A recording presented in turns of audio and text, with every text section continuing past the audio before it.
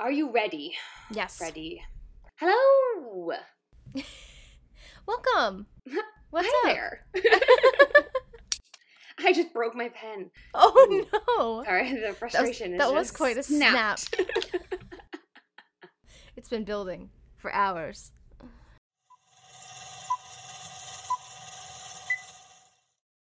Anyways, welcome back, guys. Yeah. If you know where you are, and if you don't, you are listening to Unseen Must-Sees, which is a podcast of both of our creations. We are also the hosts, Kendra Timmons. And Allison Besner. So, if you've listened before, you know, but this is our podcast where we watch movies we've never seen before and decide whether or not you should watch them. Are they truly must-sees? Yeah, or not.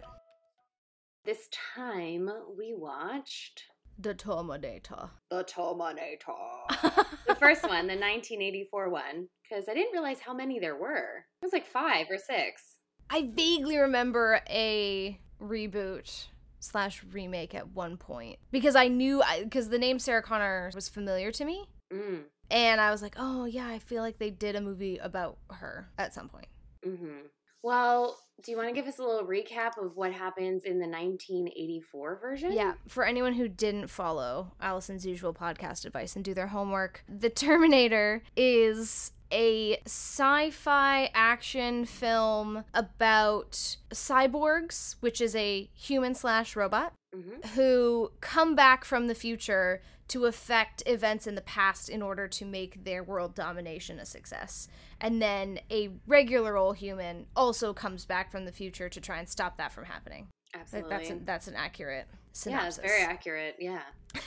So it is directed and written by James Cameron, who is very famously known for Titanic, Avatar.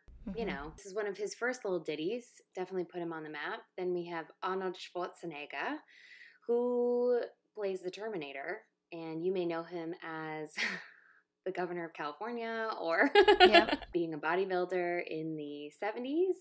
I think he retired in the 80s, yeah. We have Linda Hamilton, who plays Sarah Connor, the famous Sarah Connor, and this is kind of her thing. This is her bag. She's a Terminator lady. And then we have Michael, how do you say his last name? Bien? I have no idea. Okay, your guess is as good as mine. That's how I'm going to go. Yep. And honestly, he's had a pretty cool kind of career because I don't know if you've seen Alien, Kendra. Mm-mm. Have you seen it? Oh my, okay, we're going to put it on the list because Alien is good. And dare I say, Alien, in my opinion, is better than this. So okay. Yeah. I feel like at some point we should watch Alien, especially because similar effect situations, but I would say that they age better than the effects in this film. Okay. Yep. Yeah. Yep. What didn't? Yeah, I know. The thing this was tough. Yeah, I had never seen it. Had you seen it? No, I'd never seen the Terminator. I had never seen it. It really didn't appeal to me, to be honest. But that's kind of like the reason why I haven't watched a ton of these movies is because, like, on paper, Star Wars to me was like, whatever. But then I watched it and I was like, yep, this is sick. This felt like, I don't know. I think that Mad Max is better than this. Like, even the older ones. I think that Alien is better than this. This is not my first choice for this genre for sure.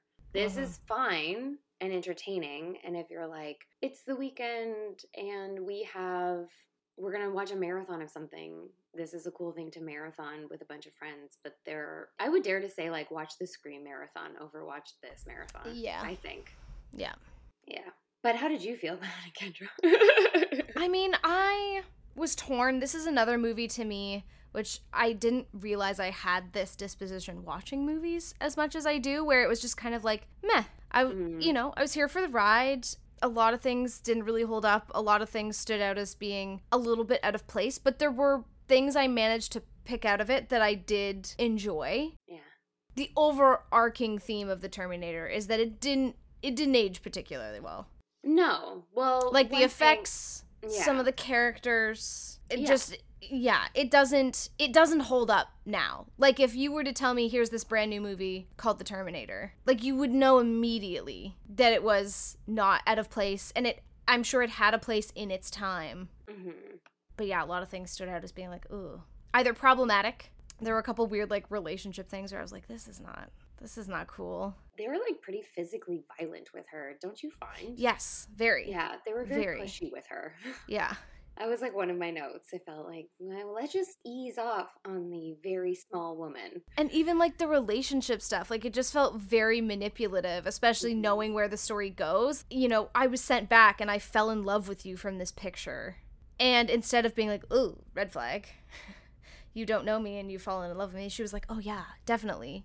Sleeps with him, has sex, gets pregnant, and then is recording a tape about, like, you know, should I tell you this? Would you send him back? It just feels so, like, it feels like a science experiment, not a relationship. Yeah, and if let's say, because what was her son's name? John? So Yeah. if let's say John, he doesn't know. So he doesn't know, but he never got that tape. He does give this picture to this man. If Kyle doesn't know, there needs to be something more than, like, I saw this picture and I fell in love with you. I think it needs to be like, I know this sounds insane, but since I saw this photo, there was, like, this weird, like, I was drawn to you, and, like, I kept it in my chest pocket, and it was like you were almost protecting me, and I know this sounds insane, and yeah, I know that all of this is crazy, but there needs to just be a little bit more vulnerability, I think, or a little bit more acknowledgement that, like, hey, this is crazy. You're traveling back in time, and that is weird enough. And instead of being like, listen to what I'm saying, there needs to be, like, I don't know, more tact from him, I felt, as a character. He just didn't seem very smart, I guess. Yeah. Like, in terms of thinking about what he was doing. And you're right, too. Like, not super protective, like, a little bit overly, like, commanding and violent and rough. Yeah, it didn't work. This also felt confusing to me because I don't know about you, but I was sold this movie is like an action movie. Mm-hmm. You know, like, it's car chases and robots and, like, that kind of thing. And I would argue, this might be an unpopular opinion, but I think that Terminator is actually a horror film. If you remove the cars, if you remove the car chases. Yeah. Because it was very gory right off the bat. There was the psychopathic nature of the Terminator was, like, didn't care who was around. There was mass amounts of carnage. There was, like, even the scene where they were, like, getting ready in the apartment to go out at night. Yeah. And they got, you know, the prank phone call. All of that just felt so horror. And then she's in, like, the parking garage basement, and there were jump scares. Like, I felt more like I was watching a horror movie than I felt like I was watching an action movie until maybe the last, like, 15 minutes of the film. To be honest, like, now that you say that, and I'm, like, imagining the film diving deeper into horror, I think I would have liked it more because there's so much leniency in the horror genre. Like, you can really get away with anything because you can be like, ghost, zombies. Like, you just, like, there's so much, like, space to be wrong with gravity and lines and all that kind of stuff. If it would have been definitely leaned in more, because I found the beginning to be so long and so useless. Like, not useless, but I just felt like, hello, like, I have no idea why, like, what's happening. I just know that these two men show up. I don't know anything about this. I didn't know that me neither. Arnold Schwarzenegger was the bad guy and the other guy was a good guy. Like, and I couldn't tell for a pretty long time. Yeah. And, like, why are they here? How did they get here? We got it eventually. Like, I think it was like a 30-minute mark, and then all of a sudden, oh, they're after her 35 minutes. You found out why. If it was a horror and you wanted to keep all of that same violence, we would have been okay with the, like, I don't know why this is happening. Yeah, it's just really scary. Yeah, it's just scary. Yeah. I think that would have been a lot. For me. Yes. It would have been a lot better. Yeah, and again, we talk about that fine balance all the time where exposition versus, like, really telling you what's happening and really spoon feeding it to you versus this, which felt like we're just not going to give you anything at all. Yeah. And just hope that you hang on with us. I also think the reason this didn't feel very sci-fi to me either is because to make good sci-fi, you have got to be so on top of your story, your like, you have to build a whole new world with a whole new set of rules. It's why sci-fi and fantasy kind of, like, sit in the same level in people's minds, because you really have to be conscious, especially when it involves the future and time travel. Like, there are rules. There are things that would happen differently. There would be things that were constantly changing. There was no explanation of like why certain technologies work or why they don't. And the only way to defeat this robot was to blow him up. And I was like, okay, but like, would water do it? Would, you know, could you set the fire alarm off and the sprinkler? Like all of these other things that we have established for the world of sci-fi, they just kind of chose to ignore to make their lives easier. And I think it showed because it just didn't feel very put together and very logical, and thus kind of ruined the believability of it a little bit. But because they didn't give us a real way to defeat this quote unquote monster, the whole time I was like, this is a pointless chase. Like if I was Sarah, I would have just been like, I'm gonna just jump off a bridge. This is crazy. What's the point? My family and my friends are all dying. All dead. And I have no idea how to defeat this guy or this robot or this cyborg or whatever. Yeah. Also, because there were no realistic rules, I kept on being like, first of all, 2029. Okay. That's like, I know. What, like 4 or 5 years? Yep. The thing about predicting the future is like, first of all, 40 years is not that long. Like you and I will probably be alive in 40 years from now. Yeah. So hopefully that's, if we're talking about the average lifespan, you and I will be alive in 40 years. But step one was they come back in time, and he stole a gun out of a cop car, Kyle. Yep. And I was like, nope. No. And no one ever brought it up again. Then they caught him and then never talked about the fact that he had a police force arm on him. Ever.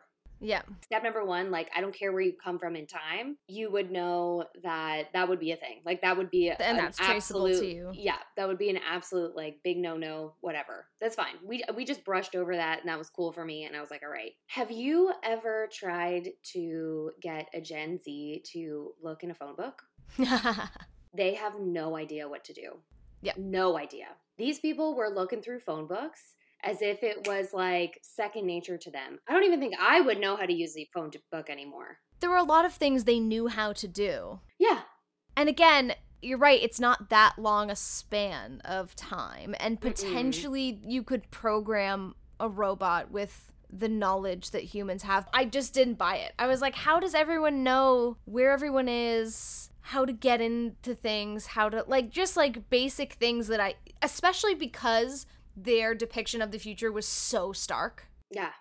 And also that had no science behind it either. They're like the nuclear war. And I was like, wait, nuclear war and there's still people who aren't deathly ill or mutant. Like all the things we know happen when it comes to nuclear blasts. Yeah. Was not remotely visible or taken into account in this. Why did it have to be nuclear? Why couldn't it have been some made up future technology that did it? It felt a little careless in some places. When this movie was made, technology was moving and they knew where it was going, but that wasn't taken into account when the movie was made for the future. So the internet was created at this point. Like it had started. Mm-hmm. It wasn't what it was, because the 90s when like email came out and stuff like that, but still, like, the internet was a thing that was being talked about on the news, and like couldn't like do any research on technology and how potentially it would evolve to the future if you wanted to make it realistic in a sense. Even things like the televisions were like box televisions. And I'm not like saying like, oh, like shame on you, but you didn't think that televisions would evolve in 40 years. The shape of a television, like other things that we have watched, A Space Odyssey. Mm-hmm. They did FaceTiming. You didn't think that FaceTiming would be like a potential thing, and that had come out before this as well. Exactly. There was no tech evolution in this story at all. Yeah. For 40 years. You were just like, it's 40 years later and everything has stayed exactly the same. Yes. That being said, I do think they created a good post-apocalyptic environment. I didn't find it realistic. I don't think it made any sense based on the context we were given, but I do think they had a really, like, the whole underground area where he was initially like walking through with like refugees and human survivors and stuff, like that whole segment in the past. I was like, okay, I see what you're going for. Like, we've put some effort into like the building of this space. So I think the set deck and the crew did an incredible job with the information they were given. Yeah. But I don't think the basis of that information was very strong. I don't blame special effects, or it's not a blame situation as well, but I wouldn't say that it's necessarily any problem except for with the script. I think that the script itself was the issue. I think everything else was great. Yeah, it didn't have the same care and thought. Because even when you think about Eternal Sunshine of the Spotless Mind, that was a sci-fi futuristic concept, but brought into the world very seamlessly and very believably. Whereas this, they were just having fun. It felt very similar to, like, you know, again, I can't remember what movie I said it on, but it feels like a film school movie with, like, that was given a real big budget. Like, wouldn't it be cool if we had this and there was robots and, like, they came back and, like, and the first thing the robot does is just, like, rip out this guy's heart? Oh my god, that's so cool. Like, that felt like the thought process of how we built this movie. Or last time we watched Casablanca, and you had mentioned that the dialogue is so good that even though Casablanca came out in the 40s, there are some key phrases in that film or key dialogue in that film that have just kept on evolving almost like 100 years at this point. Yeah. It's been 80 years. And there is a line in this film that when I saw it, I immediately got brought back to our previous conversation because I don't know if it was a good line or it was bad acting with a hilarious accent. Right. Arnold Schwarzenegger had very little lines in this film, and to be honest, I thought he did a pretty good job. Me too. I was impressed. I was genuinely impressed. Yeah, I really saw the commitment in him. He was scary. That was a scary villain. I think he was very well cast in this film. Yep. But the I'll be back, the way that it was shot, because it was lower and it was like up the nose kind of, there were moments in this film that I laughed out loud. Yeah. And I laughed out loud when he said, I'll be back. Felt like a joke. It honestly felt a little bit like a joke. And I think that's why it's funny. I don't know if it's funny because of the writing. It's like the starting of meme. Like I was thinking about memes and how people like take snapshots of like famous things and they'll like put it into different everyday contexts. Life. Yeah. And I was like, that's kind of how I feel about that moment. Yeah. And I think it's just as valuable. Really sticks in all of us have the exact same image. We know the quote. We may not have seen the movie, but we know the quote. Absolutely. I think it's not worse or better, but my goodness, it was a different experience. Yeah. I do think that whole segment was supposed to be funny. I think it was supposed to be the cop being like, no, you can't do that right now. And he was like, okay, I'll be back. And he was back with a car. It was pretty funny. Not for the cop in the context of his crushing death, but... Yeah. I felt like there were a few moments in this film that weren't supposed to be funny that I thought were really funny. The sex scenes in general. Oh, like, no. The music mixed that was with, like, so bad. Hair flips and, like, crunchy faces and hand-holding in sheets. Yeah, that was also made all the more uncomfortable just because of, like, how it happened. Like, I just can't imagine a world where I had just met someone who was, like, dragging me around. Like, granted, he saved your life, so, like, maybe you'd be in, like, a state of gratitude or appreciation. But I just can't imagine someone approaching me and being like, I've had this picture of you. Someone gave me this picture of you to come find you, and I love you now. And being like, yeah, sign me up.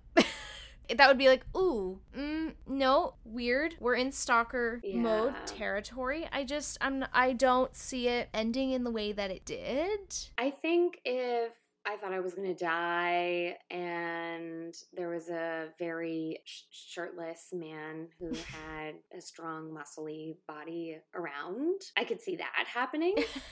But yes, I think I would have to block out all of the red flags and be like, I distract you, red flag. I distract you with abs. I distract you.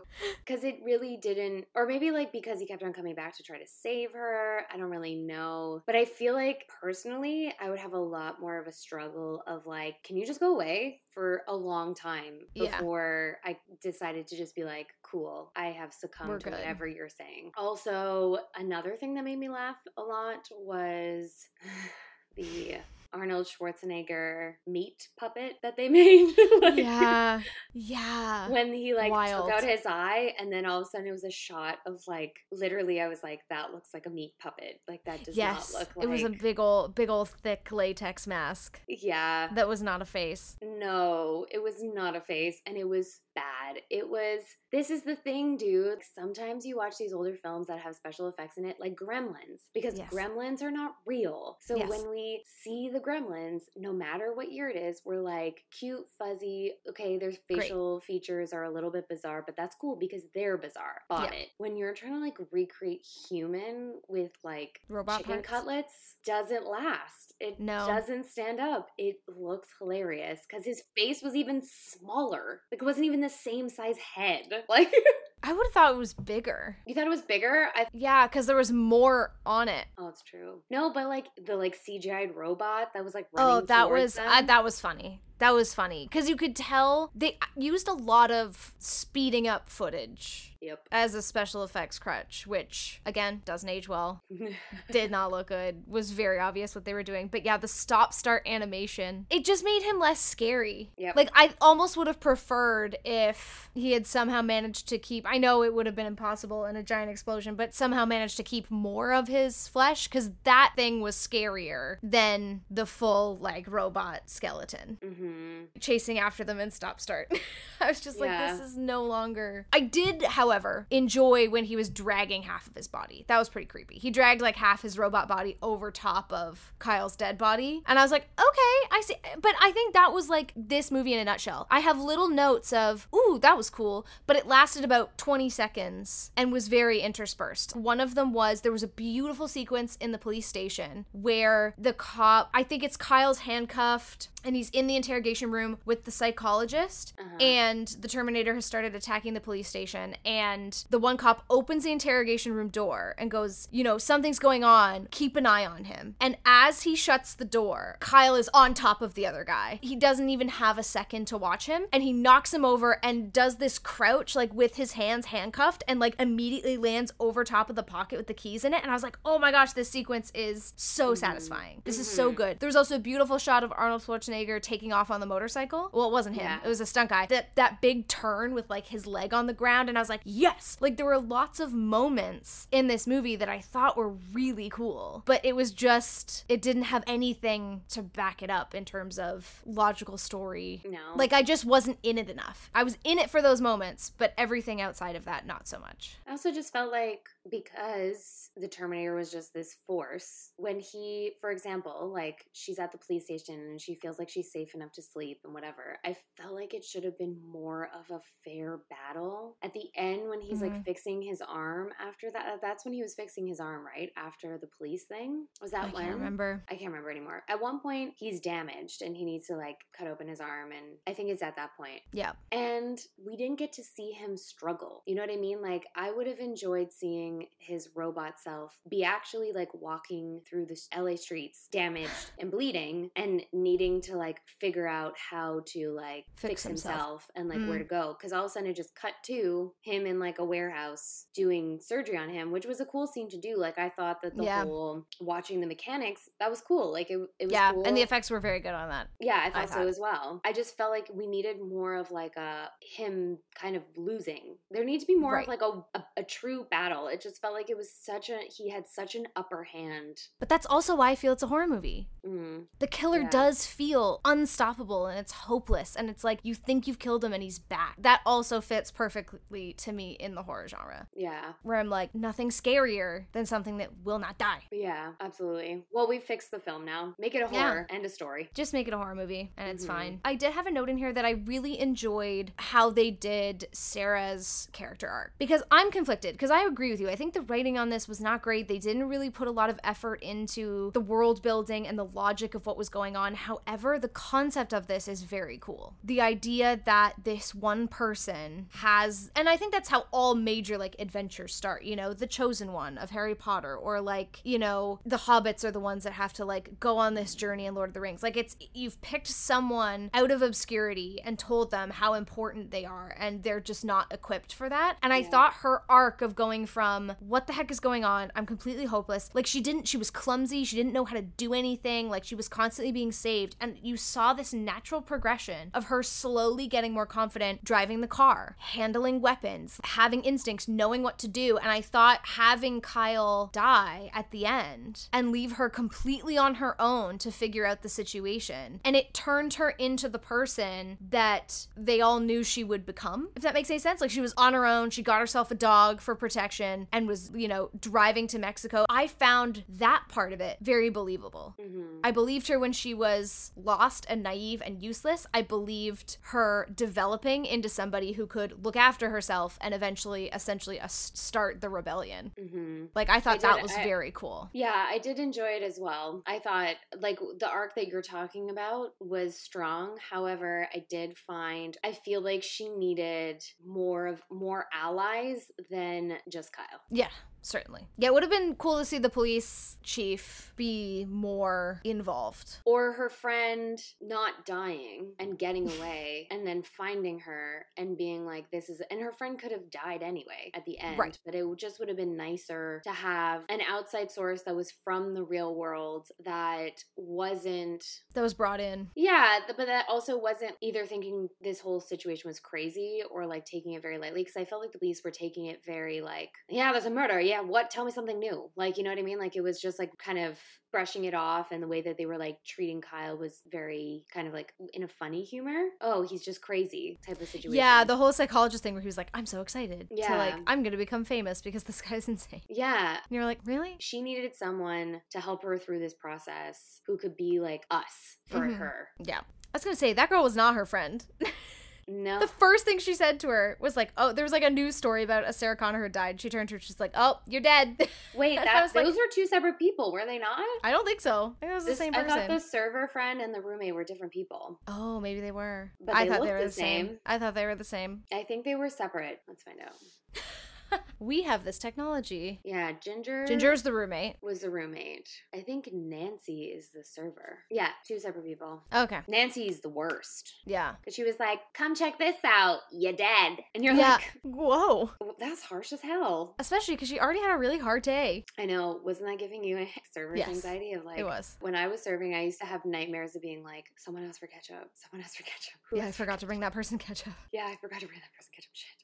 Yeah. I can't watch like Below Deck because of that. I know. It's also the sequence of, I've been sent to this table with food and going, who got this? And having no one at the table acknowledge your presence. And they all look really confused. And you're like, oh, I must be at the wrong table. And then you go back to the kitchen and you ask the chef to like tell you again what table. And it is the correct table. And then you go back and go, who had this? And I have been in scenarios where people look me dead in the face and go, I did not order that. And I go, you ordered it from me. I know that this happened. What are you talking about? It's insane. That's a tough job for anyone who's never done it. You can immediately tell who has and who has not served in their life upon having one conversation about it. That's a whole world that, believe me, if you haven't done it, you know nothing about. I think that it should be a rite of passage. Yeah. You go to university. Instead of volunteer hours in high school, you can become a server. Yeah. Or both. You have to do your volunteer hours, and you also have to spend at least a month in a customer service facing job. 6 months. 6 months. Get the true feeling for it. Experience. The way that you are constantly going around thinking that basically being a server is like just a very low fever dream of being gaslit all day long. Yeah.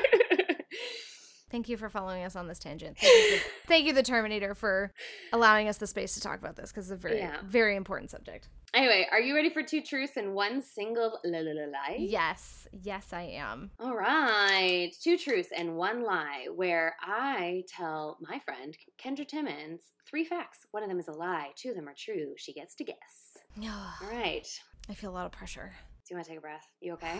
Yeah. You gonna make it? Yeah. Okay. Yeah, I'm good. All right. 1. James Cameron makes a special appearance in this movie. Oh. When Sarah is about to go on a date, there's a message that is left on her answering machine where her date is canceling. Do you remember this part of the Yes, movie? I do. Yes, I do. And was he a date or was he a boyfriend? Because if he was a boyfriend, the lack of follow-up shameful? I'm not sure. Okay. If he was a boyfriend or a date, but she was going on a date with somebody, and this person X needs a date, and that voice actor is James Cameron. Okay. James Cameron and Linda, actually, the woman who plays Sarah, they were together for 9 years after this, and they actually got married, and were together for 2, and they had a daughter together. So is this a whole new fact, or is this the same fact? That's just like a little tidbit extra of that. So James Cameron making an old appearance. I do know Terminator. I do know James Cameron's been married a lot of times. He has, yeah. 2, Arnold Schwarzenegger had already retired from his bodybuilding career at the point of filming this movie. However, he was very, I guess, attached to the branding of the fact that he looked a certain way, and he felt like that was part of his career. So before he decided to take on the Terminator, he wrote in his rider that his hours can only be 9 to 5 or 5 to 1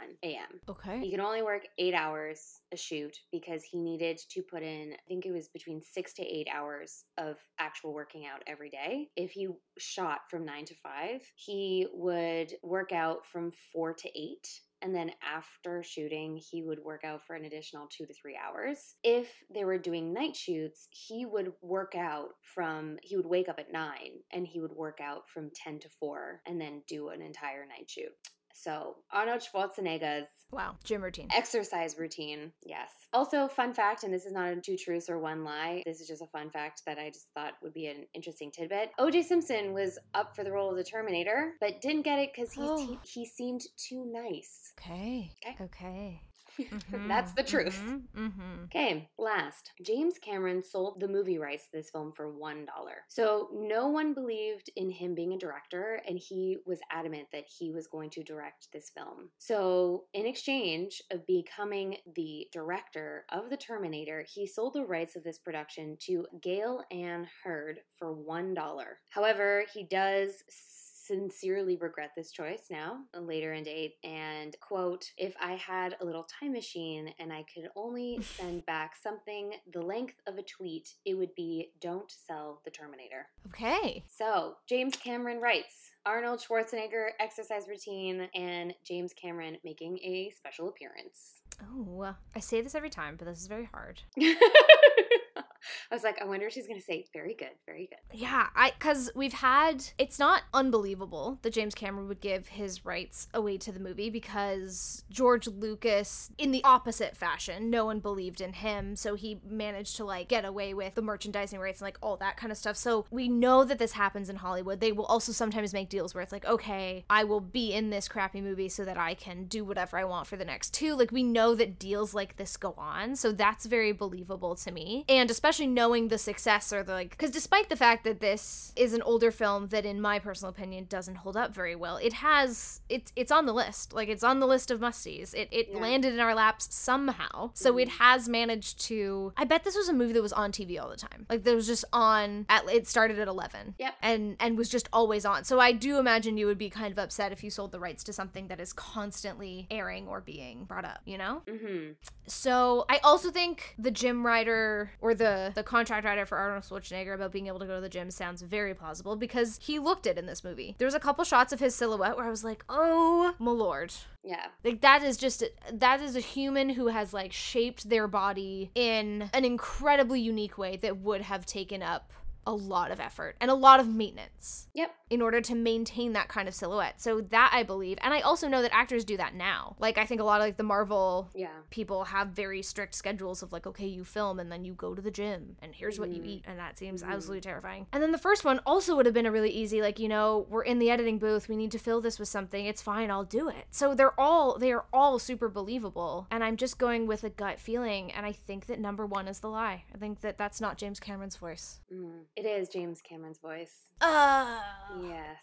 I gotcha. No, I made up the Arnold Schwarzenegger rider thing. Ah. But I very plausibly had to figure out an exercise routine, but the rider in between. Yeah. That also kind of makes sense too, because it also feels like this was kind of Arnold's welcome to the world of entertainment. So you may not have been able to ask for a lot of things We as Canadian actors certainly know that you can't ask for anything. He did something else before this as an actor, but it was like the only thing he had ever done as an actor. Yeah. Other than that, he was famous for Mr. Olympia, which he had won 7 times, but he had, I just don't think he had now he probably does. Yes. And he probably, like, I don't know this, but I'm assuming he's probably one of the first people to say, like, this needs to be part of my contract. Yeah. If you want this, it needs to be maintained, because you're right, there are so many actors that the guy from It's Always Sunny in Philadelphia. It's a show. Yeah, TV show. Oh, yeah. Okay. There was a character development where he had to, like, become chiseled and, like, do this whole thing. And he, in an interview, was like, the studio had to pay him to go to the gym. Yeah, and he trained with a trainer twice a day, and he ate chicken breasts and Brussels sprouts and broccoli and spinach, and that's all he ate for, like, 6 months. And he was like, it's the worst thing that has ever happened to me. Yep. I just wonder what Chris Hemsworth and all those people do, because, my gosh. Anyway, we don't worry about that in Canada at all.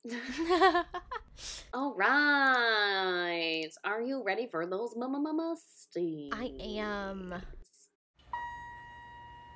Excellent. The musties, for anyone who doesn't know, is our rating system. It has a long history of being musties and then being shortened, and then somehow mushrooms got involved. If you know, you know. So we have three tableaus. Categories? What do we call it? Breakdowns? There we go. We have 3 categories on the page, on the screen, and on the brain. I'm going to start on the page with the plot. I mean, the thing is, my biggest problem with this film is the page and some production value. I would say. However, the production value was what they had, but I just didn't think it lived up to 2023. Certainly not. I think this will be my lowest kind of breakdown in all of them. So plot, I thought the plot was good. You know, these 2 people need to come back. Like you said, this one woman is pivotal in, like, kind of changing the future of this nuclear holocaust, I guess. So I think the plot was pretty good. So I'm going to give the plot an 8. I do think it took a long time to know what was happening. Character breakdown, I don't know. Like you said, I did like Sarah's. I did like that she, like, learned and all that kind of stuff, but I felt like a lot of the characters were pretty lackluster, including Kyle. I feel like the Terminator is what it is, and I mean, what great character breakdown does he need?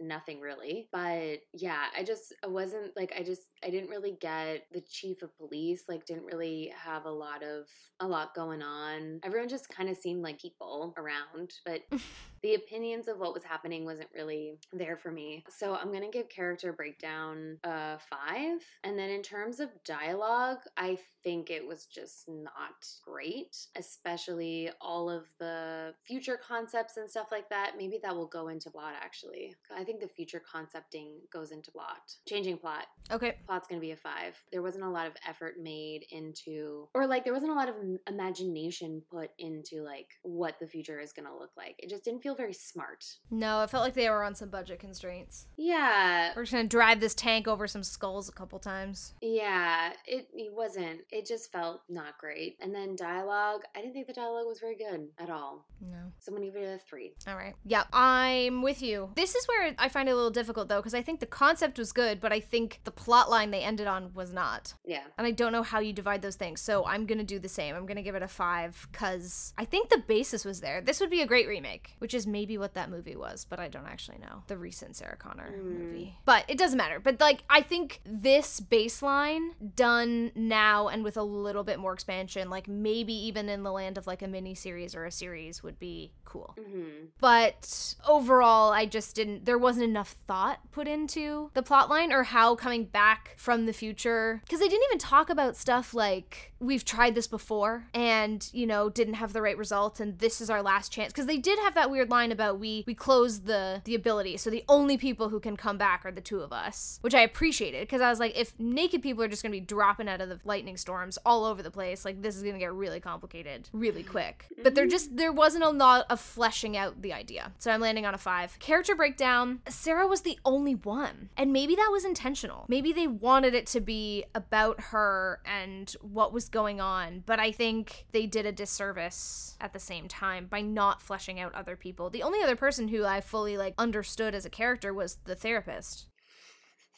interviewer who was like, oh my gosh, this is going to change my life. This guy thinks he's from the future. I'm going to be able to write a book and go on tour. And like, I saw his whole life story in a very short amount of time. So because only those two characters got it, I'm also at a 5. And dialogue, I'm giving it a 1. I don't think there was anything overly special about it, except for I'll be back. Because that's quotable. And again, maybe because it's bad, maybe because it's good, but 1 point for one line. That's where I end up in this. Because there was a lot of things that just like the reaction seemed really off. I didn't love any of the love interest interaction. Like it didn't land for me. So uncomfortable. And that's okay. That's okay. On the screen, production value. No. Which is too bad because I don't know enough about what technology existed and what didn't, but I do have the context of older films that felt more futuristic. And that the Star Wars, those hovering cars and all that kind of stuff, like that still looks cool as heck. Yeah. Like the shots of the planet still look really fucking cool. Mm-hmm. Yeah, production value, I'm going to give it a 1. Yeah.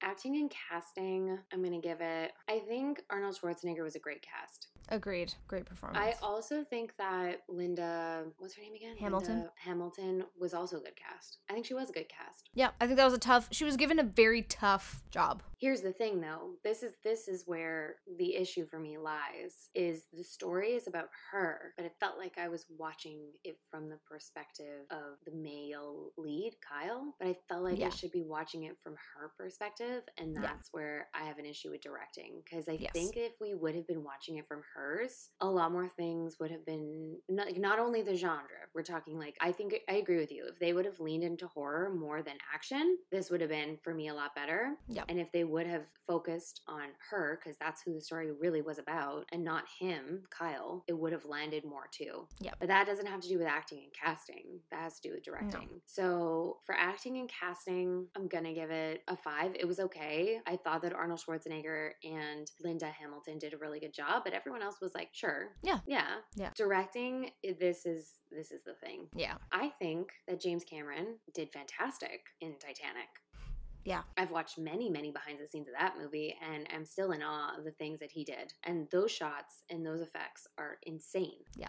This did not hit for me, though, and I'm going to give this a 2 because of the things I just mentioned. Yeah, I think that lands. For me, I'm giving production value, I'm going to give it a 3 because I do think that the effects team, when it came to makeup, tried their absolute best. Like, but I try my best in a bunch of stuff I'm not good at all the time. That's fair.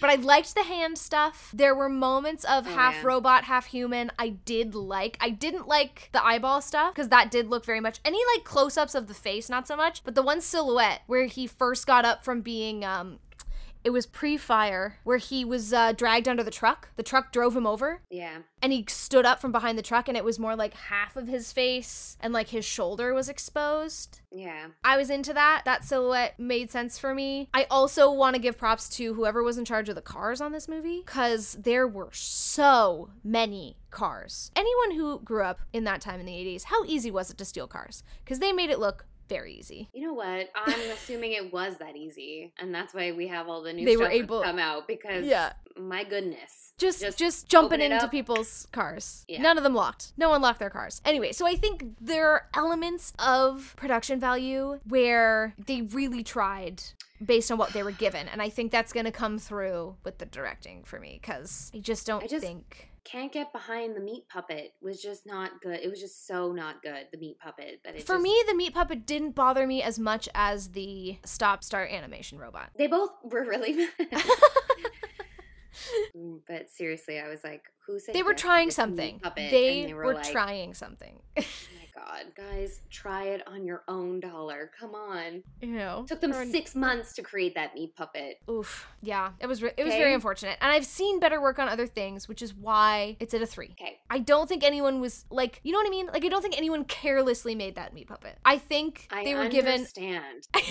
I just feel like if you are like bringing something to the table and you're like, this is the best that I can do, doesn't mean everyone has to see it. Doesn't mean it has to be out. You can use more strategic shots of like, you know, shadows. Yeah. The same way they hid Arnold Schwarzenegger's penis. They could have hidden the Or like, broken face. When we watched Apocalypse Now and they're like, oh no, Marlon Brando showed up and he's much heavier than he said he was going to be. We're going to do all these shadow shots. Like, it was not Which you the also best, didn't but like. I didn't like but- it very much, but at least they tried something different other than like one shot, meat puppet, next shot, Arnold Schwarzenegger putting on his sunglasses at a different angle. Like, come on, guys. Come on. Yeah.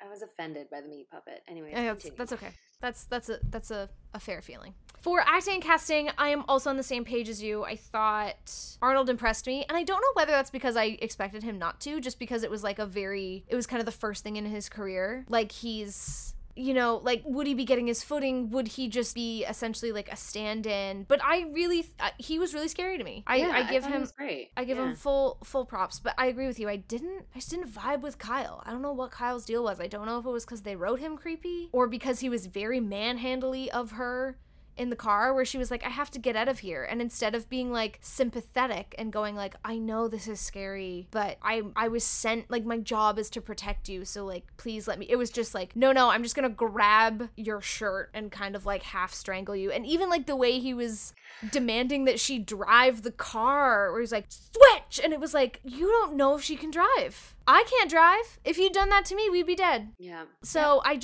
think that was poor casting and poor delivery of that role. I feel bad because I go through phases of like, I'm a really bad actor. So I just imagine someone talking about something that I've done and being like, that person was crap. I never put it on the individual person. There are a lot of elements that need to come into play. If you're cast in a role you don't necessarily belong, it's going to be harder for you to give an impactful performance. I disagree with you that it is his responsibility. I think that as society in the last 40 years, we have developed stronger ability to understand human nature. Mm-hmm. So when this came about, I just think that James Cameron did not understand what a woman needed in certain moments, or like what another person needed, never mind woman. And we just know more now. And I just think at the time that was sexy, I think. So I'm not going to put it on the actor. I'm going to put a lot of it onto, like you said, character development and script. Yes. Okay, so for acting and casting, I'm going to give it a 6. Oh. Because there were elements that, like, impressed me about Arnold Schwarzenegger and her. I think they brought it up. So, for directing, I'm with you as well. I'm going to give it a 2 because I think elements of it were well thought out and others were not. This felt like a film that was divided in focus. Mm-hmm. We didn't know what genre we were in. We didn't know, what special effects needed more focus versus which ones didn't. Mm-hmm. Oh, I also forgot for production value, I really appreciate the pyrotechnics who just set everything on fire in the last scene. It was super unrealistic, but it looked dope. Did. Side note. So I think James Cameron, he also took on a lot. Like, he wrote it. This was was it his first directing job? I think so, yeah. That's a difficult thing to step into, and I agree with you. I think he grew from this. I think eventually down the line in his career, I mean, I also do think he tends to get tunnel vision as well, because all the stuff with Avatar right now is not great. Mm-hmm. This is a terrible train of thought, but it all lands on me directing it too. I think if someone else had directed this, we would have gotten a very different movie. Mm-hmm. I agree. On the brain, on the noggin, suspended reality. It was suspended at moments. However, I did find the beginning to be quite long, and I did check being like, am I supposed to know what's happening right now? Like, there were many, many questions. There were also laughter, when I don't think laughter should have been had, and I'm going to put that on suspending reality. So I'm going to give suspending reality a 5. Emotional connection. It's always a tough one for me. Yeah, for Sarah, for sure. Felt her struggle, connected with her. That's why I think some of her choices were so bizarre to me, because there were moments where she was just like, oh, you have a picture of me? And you're just like, wow, like, love? I'm like, what, girl? Absolutely not. No way. I know. And I think that's because we identify with her a little bit. Yeah. And she was given some wrong direction. Exactly. Now, Devil's Advocate could argue that maybe she's had terrible boyfriends in the past, which she did, the one that bailed on her, that she certainly didn't like. So maybe this is the first guy who offered her a coat when she was cold, but still, we can do better. We can, and we have. But also, as a devil's advocate on the Devil's Advocate, I totally understand being like, I think I'm gonna die tomorrow, and this man is telling me that he tthinks that I'm good looking and he doesn't have a shirt on. Came back from the future to save me. Exactly. I get it. Yeah. So I think that was the character we were supposed to be the most connected with, or at least that's what I thought. Yeah. So I'm going to give it a 5 because don't get Kyle. Don't understand it. I don't even really understand when he was walking through like the tunnels. He had like this weird cockiness about him that I just also found very icky and like. It's like he was trying to look cool. Exactly. Like on top of the layers of the character, he was also very aware of like coming off across as a cool guy when the movie came out. And if, as in directing terms, if he's supposed to be this, like, cool guy who's, like, a hero to, like, the masses, why aren't, like, children running towards him when he, like, comes in? Yeah. You know what I mean? Like, I just felt like there could have been more done there. Anyway. It had to be fleshed out, pardon the pun. Recommend? Yeah. But, like, not seriously, you know? Someone's like, oh, should I watch it? And they'll be like, sure, when you have the moment. Right. Or if you're, like, knitting, or if you're, like, doing anything else at the exact same time, have it on in the background. Fine.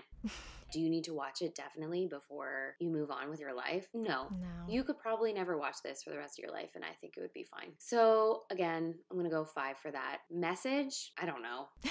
I have no idea. The message is... No, me neither. No, I have no idea. Not. I can't even, like, muster up a message of, I don't know. No. 1 for a message? I don't know. I don't know what a message would be. Yeah, This whole thing is very confusing. Suspending reality, I'd give it... I'm going to go a little bit higher and give it a 6 because the storyline was able to follow through enough to me, and I didn't really check the time like I have in other ones. Like, it wasn't like, oh, how much longer is this? I think it did ramp up in the right places, but I wasn't overly invested, and I was pulled out a lot by some of the bad effects, some of the bad decisions, some of just kind of like the boringness of a lot of the police stuff in particular. I was like, ugh, I just not into it. Emotional connection. I was emotionally connected to Sarah. I related to her situation. There were a lot of moments of me going, ugh, if that was me, like you said, I'd just jump off a bridge. Her tenacity and her ability to keep going. I'm a little upset that she left her iguana behind. Oh, yes. I don't know what happened there. That was a little upsetting. Yeah, they should have had the iguana in the car. With the dog. Yeah. Yeah. Thank but you for I also, saying that. Yeah. I thought that felt weird because she was so, that scene was great. Mm-hmm. Where she was like, you love me, don't you? And it looked like the iguana was kind of screaming. I was like, yeah. This is so much. So Hilarious. I'm going to give it a 5 as well because I wasn't really emotionally connected to anyone other than, I will say I was connected to the gun seller a little bit. Me too. Because I knew what was going to happen to him. He was like being all like jovial, like, here, have this, have that. And I was like, oh, this Terminator's just going to kill this guy. He's going to kill this guy. Yeah. And so... weirdly emotionally connected to that guy for whatever reason. So it gets a 50-50. Would I recommend this? No, I wouldn't. Yeah. I do think I have an appreciation for it now from a pop culture perspective because now I know where the line's from. Also, I think I've said it before, but my favorite show, like sitcom of all time, Community, has an ongoing joke where they watch, I can't remember what it's called, but they essentially watch the show's version of the Terminator and they just hate watch it. Mm-hmm. Like they bring their popcorn and they play the movie and they just make fun of it the whole time. And that's what I think this movie is good for. Like, I understand that reference now that I didn't before. So if that's what you're looking for, then yes, this is a great movie to recommend, but I think it's a 2. And the message, I also struggle to figure out what the message is on this one, other than maybe you're capable of more than you think. I love that you can find a message. I love anywhere. I love it. Well, that's the only thing that where I'm going, okay, she's living this mundane life where she's not super happy, she's got a flaky boyfriend, she's going through the motions, and then someone comes from the future and kind of says to her, you and your son create the revolution. And her having that like, no, you've got the wrong person, could not possibly be me, I'm in so over my head, and then coming to this like strength and this fight and this realization, and like I think that's interesting. It's unfortunate you didn't see this through. Like, I'd be curious about what this sequel looks like. Yeah, apparently it's better than this one. Okay. Yeah. Because that I could get on board with, of like really seeing her transformation. So the lesson here is you're more capable than you think you are. But that's a stretch. So yeah, I'm like, she's reaching, friends, but let's give it to her. Yep. Thank you very much. Appreciate that. So I'm going to give it a 2. So overall, on the page, Allison's score is a 4.33. Mine is a 3.67. On the screen, Allison's is a 2.67, and mine is a 3.67. And on the brain, Allison's is a 4, and mine is a 3.75. Giving this movie an overall rating for myself, a 3.71, and for Allison, a 3.67. Making it a 3.69, which feels... That's the lowest.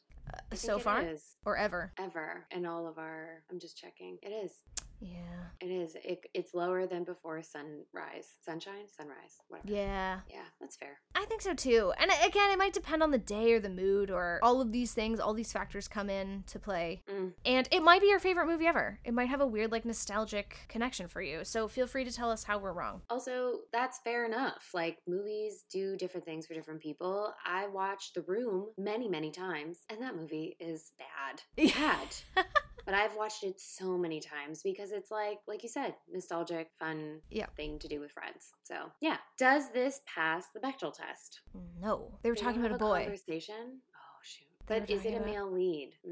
It still doesn't count. Okay. I don't think it counts. And it definitely doesn't pass the Duvernay test. Fantastic. So if you're listening and you're ever curious, like, I only want to watch movies that pass those two tests, the tests are in description below, but let us know if you want us to recap, we can. And no films have passed both?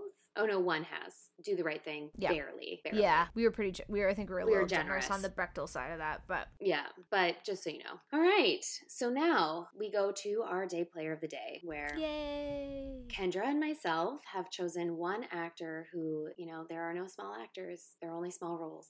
That's right. And we nominate one person who has done a fantastic job, who only has what we call a day on set. So, Kendra, who is your DPOP? Okay, before we do this, I do have to do a correction for the Star Wars episode because I nominated the wrong person. Oh, okay. There was a photo on IMDb because I was trying to, sometimes with day players, again, it's really difficult. The credit process of like crediting people for their work it's not a foolproof system. You still get a lot of uncredited on IMDb, or like people don't necessarily have photos on IMDb, so it's hard to determine who is who sometimes. Mm-hmm. So I found a still from the movie and it had the credits of all the actors in the bottom, and I unfortunately got someone mixed up with someone else. And while I was doing some paperwork and prepping for our day player of the day of the year early, I realized I had credited the wrong person. So my day player for Star Wars was actually Garrick Hagen, and he played Red 3 or Biggs. He's the person I was supposed to credit. He was Luke's friend, and I accidentally credited like the captain of the whole team. So just as a correction. But back to the Terminator. There was plenty of day players for this movie. Mm-hmm. I think there was lots of options. I had a lot of people on short lists. I was going to go with the gun seller, but ultimately I decided to pick the payphone man who was making a call at a payphone, and the Terminator kind of just like rips him out of the phone booth and like throws him into the road. And he just has a very momentary like, hey, what are you doing? And then he's out. And I liked it. Great. It stood out to me and I went, yeah, good job. So good job, John E. Bristol, for your performance in the Terminator. Nice. So I went I said DPOP before, it's DPOD. For my DPOD, I went for Pawn Shop Clerk, the guy who you thought you were going to nominate. I nominated him. One, because I recognized him. Where do you think I recognized him from? Ooh, I have no idea. I recognize Bill Paxton. Okay. Gremlins. He's the alcoholic neighbor in Gremlins. No way. And I was like, oh my gosh, I recognize this man. And then I thought, hey, he's doing a really good job at convincing me that he's like, hey, you know your stuff. Like, I just really enjoyed. Yes. He felt like a very strong character and really a fleshed out, solid performance, because a lot of the times, like we've probably said before, you just want to be human as possible. And he really felt human in this film for me. Yeah. Incredible. Yeah. So his name is Dick Miller. And guess what? He plays Mr. Furtherman in Gremlins as well. So if you guys are interested, we did an episode on Gremlins right before the holidays as our Christmas film. So if you're interested to find out what we think of Dick Miller's performance, we can talk about it. Check out that episode. Don't know which one it is. Anyway. Yeah. We did it. Yeah, we did. Every time. It's like a shock. I know. Expecting something to go wrong. Yeah. Oh, no. We didn't do... Oh, no, we did. I completely forgot that we did the musties. Nice. Just flew by. It did. Flew by. So next time, Kendra, what are we watching? Okay, a little different. We are going to be watching Sophie's Choice. So this was kindly recommended by your grandma?